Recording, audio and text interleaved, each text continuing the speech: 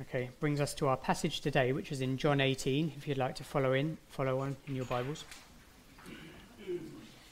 We'll be going through the whole reading now. I might pause time from time and pass a few little comments on it as we go. But from John 18, starting at verse 1. When Jesus had spoken these words, he went away with his disciples across the ravine of the Kidron, where there was a garden which he entered with his disciples. I'm going to show you a little map of, not really a map, but a picture here.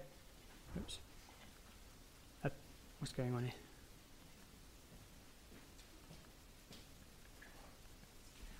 Yeah, sorry.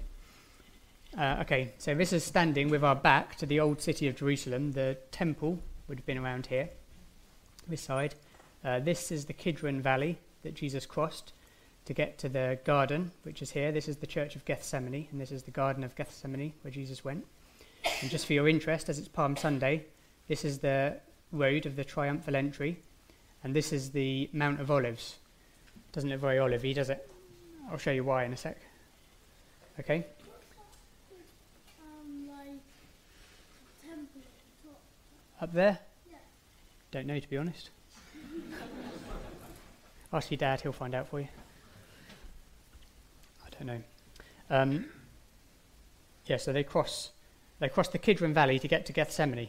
If you walk around these block of chairs, that can be the Kidron Valley.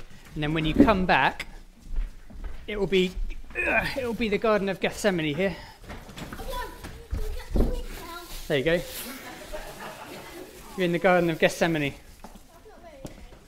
And in the Garden of Gethsemane, do you know what Gethsemane means? It comes from two Hebrew words called gat and shemanim, which is press and oil or olive. That's my dad's tree, so don't mess it up, he'll go mad. So it means oil press, the place of the press, olive press. So in Gethsemane, it was an olive press. Here's some olives for you to try. Kids love olives, don't they? If you want a sweet, you've got to have an olive first. There you go. I'll put them on the table. The sweets are vegan, if that bothers anyone. Up. You've got to try the olives first. Right, forget the sweets. Oh, all right, there you go. I'm a terrible parent, aren't I? Ridiculous. They're supposed to be trying the olives. Anyway, it's interesting, isn't it? Gethsemane was a place of the olive press, and olives had to be pressed 3 times. We saw an olive press in Nazareth when I was there. The olives had to be crushed and pressed 3 times to make the oil come out of them, and that made different types of oil. There's a few different parallels I could speak on there, but I don't have time. But there was extra virgin olive oil, virgin, and then the normal olive oil, and they each had different uses. But we see in Gethsemane from the other Gospels that Jesus was pressed 3 times. He was crushed with his anxiety, so much so that he even sweat blood, it tells us in the other Gospels. And he prayed 3 times. So I think that's interesting and significant. Well, let's carry on. Crikey, they've obliterated them. Grace has eaten the olives at least. Well done, Grace. We'll carry on in our passage. This is the road of the triumphal entry, just for your interest.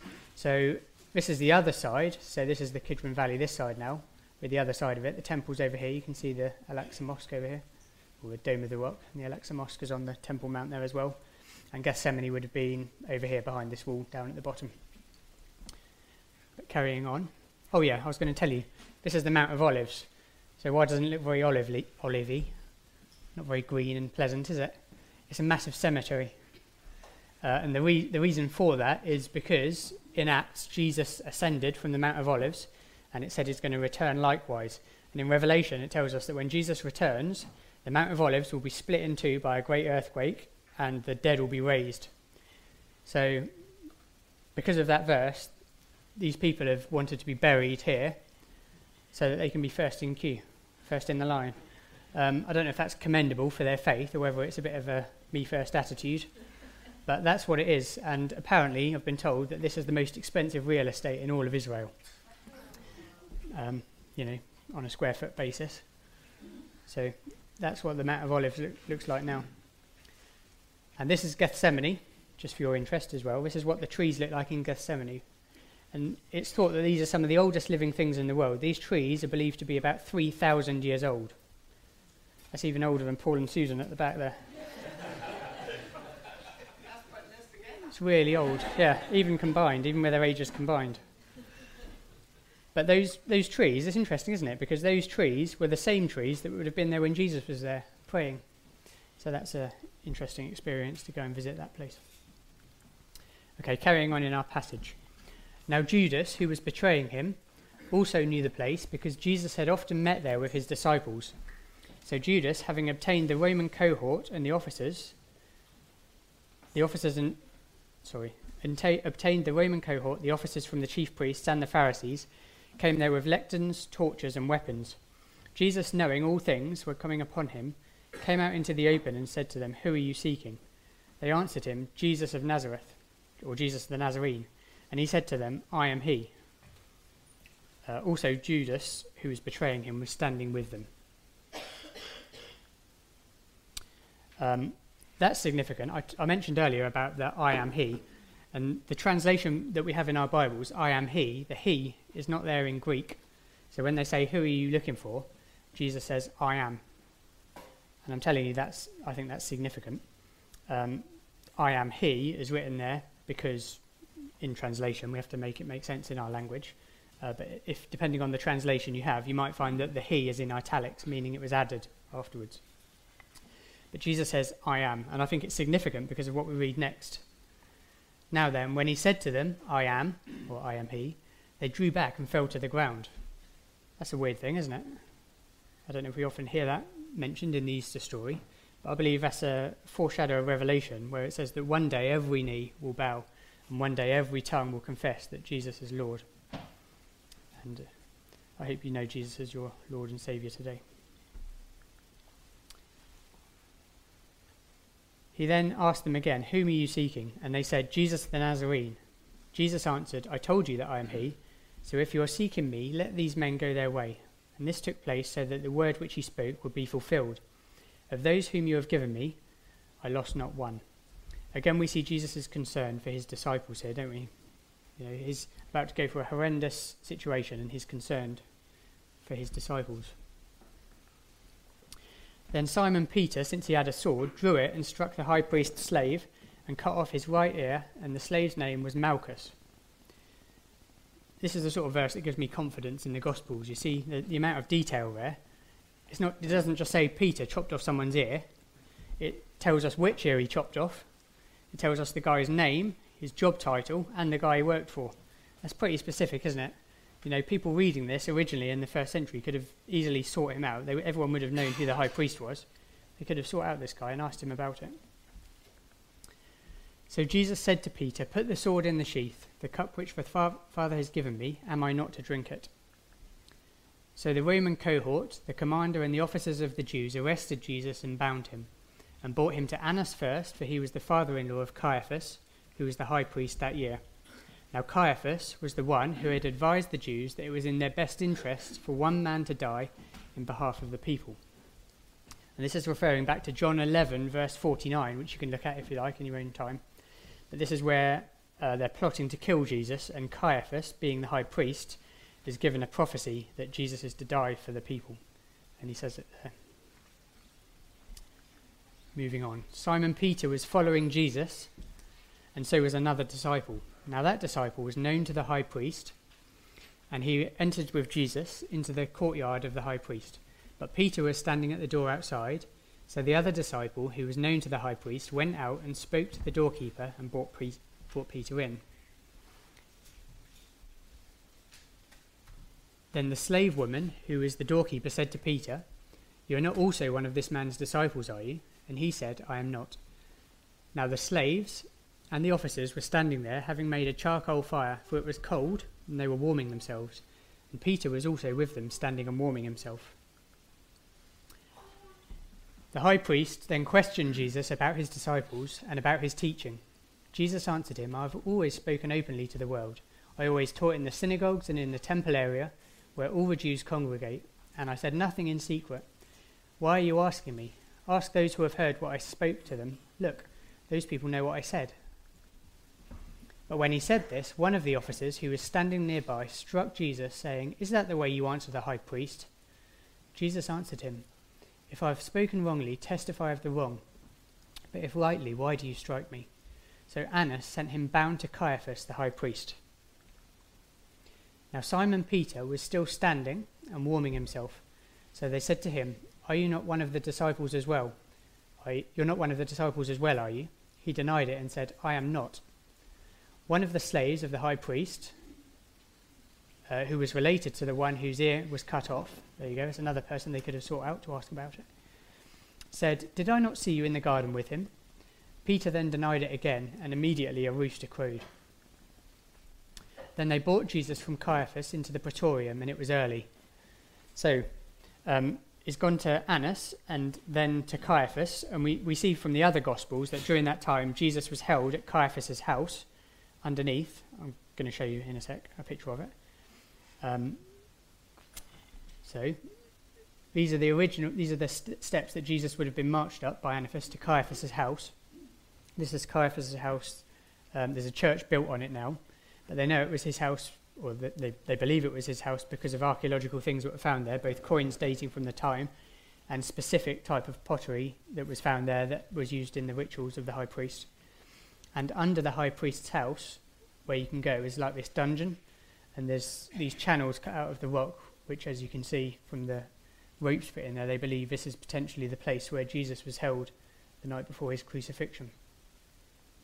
And I think that was one of the most moving places for me, visiting Israel and being in that place, thinking that could have been where Jesus was.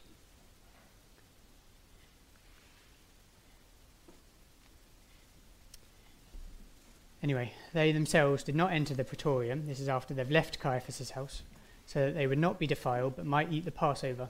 Therefore Pilate came out to them and said, "What accusation are you bringing against this man?" They answered and said to him, "If this man were not a criminal, we would not have handed him over to you." So Pilate said to them, "Take him yourselves and judge him according to your law." The Jews said to him, "We are not permitted to put anyone to death." This happened so that the word of Jesus, which he said, indicating what kind of death he was going to die, would be fulfilled. Therefore Pilate entered the praetorium again and summoned Jesus and said to him, "You are the king of the Jews?" Jesus answered, "Are you saying this on your own, or did others tell you about me?" Pilate answered, "I'm not a Jew, am I? Your own nation and the chief priests handed you over to me. What have you done?" Jesus answered, "My kingdom is not of this world. If my kingdom were of this world, my servants would be fighting, so that I would not be handed over to the Jews. But as it is, my kingdom is not of this realm." Therefore Pilate said to him, "So you are a king?" Jesus answered, "You say correctly that I am a king. For this purpose I have been born, and for this I have come into the world, to testify to the truth.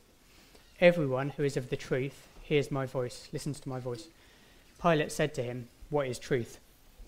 And I can think of barely a better question for Pilate to ask that's fitting for our own culture and generation than this: what is truth? I don't know if Pilate said it mockingly or if he was genuine in his question, but consider as well the irony, the fact that he's actually speaking to the one who claims to be the truth, the way and the life. And after saying this, he came out again to the Jews and said to them, "I find no grounds at all for charges in this case. However, you have a custom that I release one prisoner for you at the Passover. Therefore, do you wish that I release to you the king of the Jews?" So they shouted again, saying, "No, not this man, but Barabbas." Now Barabbas was a rebel. And that's our passage for today. Kids, why don't you go and sit back down and find your clipboards? You seem to be losing. No, there's no more sweets. You scoffed them all. Okay. So I'd like to spend the remaining section of our time speaking about this chap, Barabbas. It seems in the passage that he's almost mentioned in passing, isn't it? Not this man, but Barabbas. Barabbas was a rebel. He seems potentially insignificant, but I don't think he is significant. And I'll tell you why. For a start, all four Gospels mention Barabbas. And when you bear in mind that only two of them mention Jesus' birth, that should be a bit of a hint that is fairly significant, I think. And out of all the miracles Jesus did, only the feeding of the 5,000 is mentioned in all four Gospels. So Barabbas, what can we know about him? Well, one of the most helpful things you can do when you're looking at the Bible, especially with the Gospels, we've got 4 different eyewitness accounts. You can blend them all together, harmonise them, and then see what we can find out. And when it comes to Barabbas, when we do that, we know that he was a criminal, he's described as a robber and a murderer, and that he was charged with starting an insurrection. And the Romans, they had a tradition that they'd let a prisoner go at Passover, we saw in our passage, and Pilate's a bit of a weak man. He's desperate to wash his hands of the situation. He doesn't want a massive riot with the Passover festival about to start. He doesn't want to get in trouble with Caesar, and he's desperate to wash his hands of a situation. We see from the passage that Pilate's wife has already had a dream about Jesus, well, not from today's passage, but in the other Gospels. Pilate's wife has had a dream about Jesus, which was so distressing to her that she warned her husband not to have anything to do with this innocent man. She knew he was innocent. Pilate knew he was innocent. And Pilate was a weak man, so he presents Barabbas to the crowd in deliberate contrast to Jesus, hoping that they'll forget about trying to kill Jesus and just be content to witness the spectacle of the crucifixion of a well-known criminal. And he was wrong, wasn't he? He was dead wrong. Why was Pilate wrong? Today's Palm Sunday, and this is why I think Pilate was wrong. Jesus, on Palm Sunday, entered to shouts and praises of Hosanna. And they wanted to crown him king. They wanted Jesus to be their Messiah. And when Jesus entered the city of Jerusalem, he didn't go to the Antonia fortress and overthrow the Romans, did he? He went to a temple and berated the Jews for making it a place of commerce and trade. He overturned their tables, reprimanded them, and chucked them out of the temple for making God's place a den of thieves and a place of commerce. And you see, I think this is where the people become angry and disillusioned about their Messiah. He didn't do what they wanted him to do. You contrast this with Barabbas, we see that he's guilty of an insurrection. He actually had tried to overthrow the Romans. So this may well be why the people had demanded his freedom over Jesus. Well, there's some more interesting things we can know about Barabbas as well. If you understand a little bit of Hebrew, you can work out what his name means. We know that Bar in Hebrew means son. So in the Gospel it says Simon Bar Jonah. That means Simon, son of Jonah. And when Jewish boys turn 13, they get bar mitzvahed, and that means to become a son of the law. Mitzvah is the law in Jewish. So we know that the first part of Barabbas' name means son, and the second part, Abba, means father. We know that from how Jesus taught us to pray, right? Abba, Father. So Barabbas' name literally means son of the Father. It's a little bit generic, perhaps, isn't it? But there might be a reason for it. I've told you before, when thinking about names, that Olivia means ancestor's descendant. It's a bit generic, isn't it? It's kind of the epitome of a generic name, I think. Ancestor's descendant doesn't really mean anything, does it? And son of the Father is kind of the same way, but there's an obvious parallel here, isn't there? Because every time Jesus refers to himself, he always claims his identity as being the son of the Father. There might be a couple of reasons for Barabbas' name. It might be that his father was a prominent man, maybe a rabbi or a political leader, so he would have been known as the son of his father in that regard. Or it might have been that perhaps he was just like his father. We use the same expression, don't we? We say, you're just like your father. Lane will sometimes say to Emily, you're just like your father. That's, you're just like your father. Not, you're just like your father. So there's an interesting parallel there, isn't there? But it gets even more interesting than that, because in some of the early manuscripts that we have from Matthew, they refer to Barabbas as Jesus Barabbas. So it may well have been that Barabbas' name was also Jesus. So it could have been in the passage that Pilate was actually saying, who shall I release to you, Jesus Barabbas or Jesus who is named the Christ? And it wouldn't be entirely surprising. The name Jesus was a reasonably common name in those days in Palestine. But it's an interesting parallel, isn't it?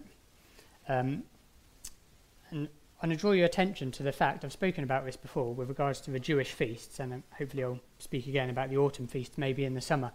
But with the spring feasts in Leviticus 23, God gives us these feasts, and they're times when people would remember and had to celebrate what God had done for them in bringing them out of Egypt.